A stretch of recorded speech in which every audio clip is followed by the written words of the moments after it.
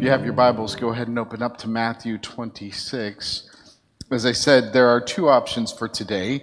One is to celebrate Palm Sunday, where we celebrate Jesus as King, which we have done already. The other is to celebrate Passion Sunday, where you begin looking at the last week of Jesus' life, or you start with the last 2 days. And so we started today with the night Jesus was arrested.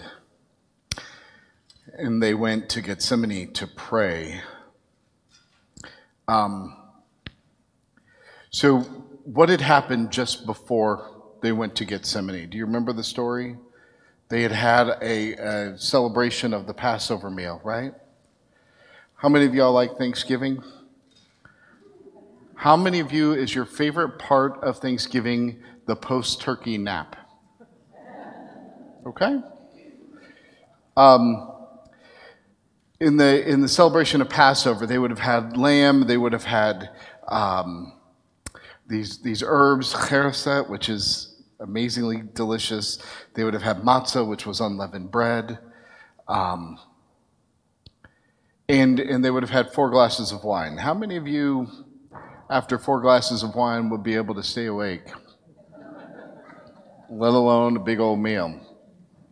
And so we give the disciples a bit of a hard time. Jesus said, sit here and pray. He goes a little further with James, Peter, and John, and he said, you all sit here. I am weary to the point of death. You pray and watch with me. And they sit down.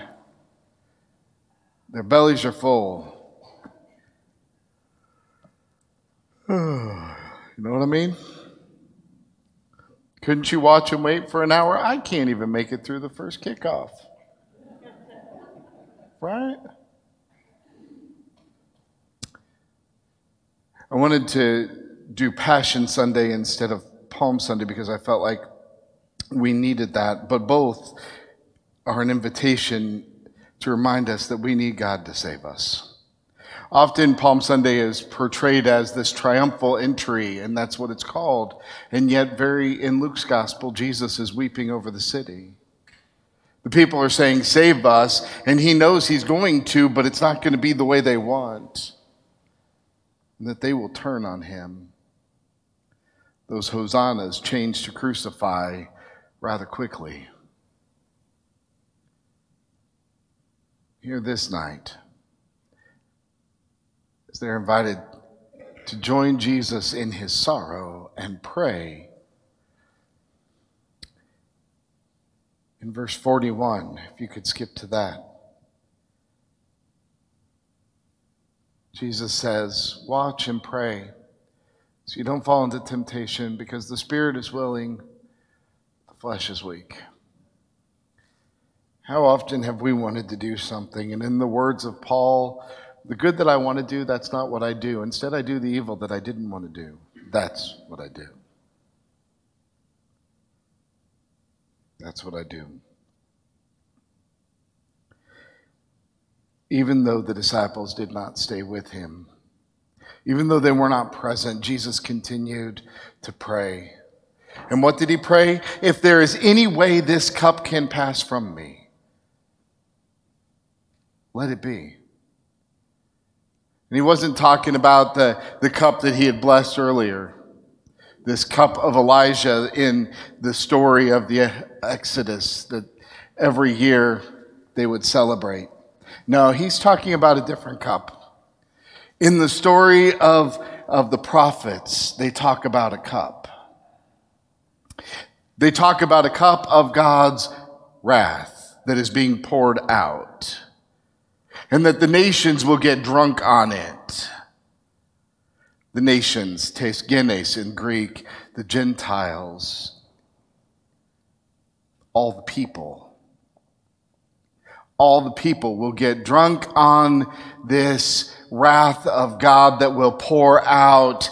And Jesus sees that cup that is poured out, the effects of sin. And he says, if there's any way I don't have to do that, that'd be really nice.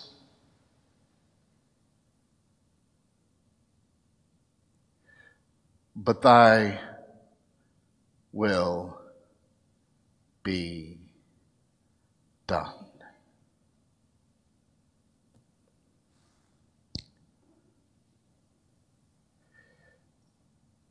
We believe that Jesus was fully God, fully human, very God of very God. And he's looking at this and he says, there's got to be another way.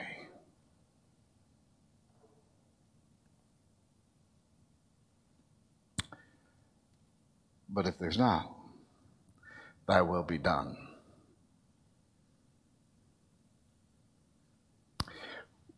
When asked, why did Jesus die? People give a couple different reasons.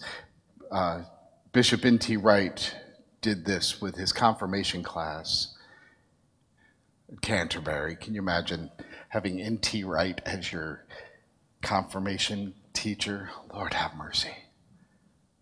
He's the preeminent theologian in the world on Jesus. So he's doing confirmation. He asked kids, why did Jesus die? And he said, I got some spiritual answers. He died to save us from our sin. And I got political answers. He died because he offended the Romans and the leaders of the day. Corrupt power, violence, corrupt religion conspired against God with us, right?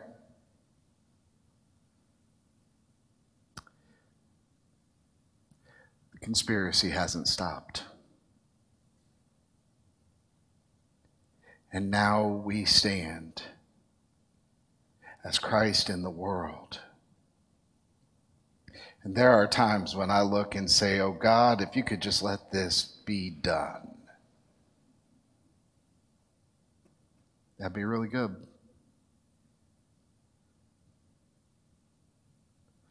And I have to ask God to will my will to pray with Jesus. But not my will. Thine be done. You ever struggle? You ever look at the situations you're in and say, boy, it'd be really nice if this would just stop? You ever sit there not sure what God's will is, but you know what your will is, and you're like, God, if I get a vote, here it is.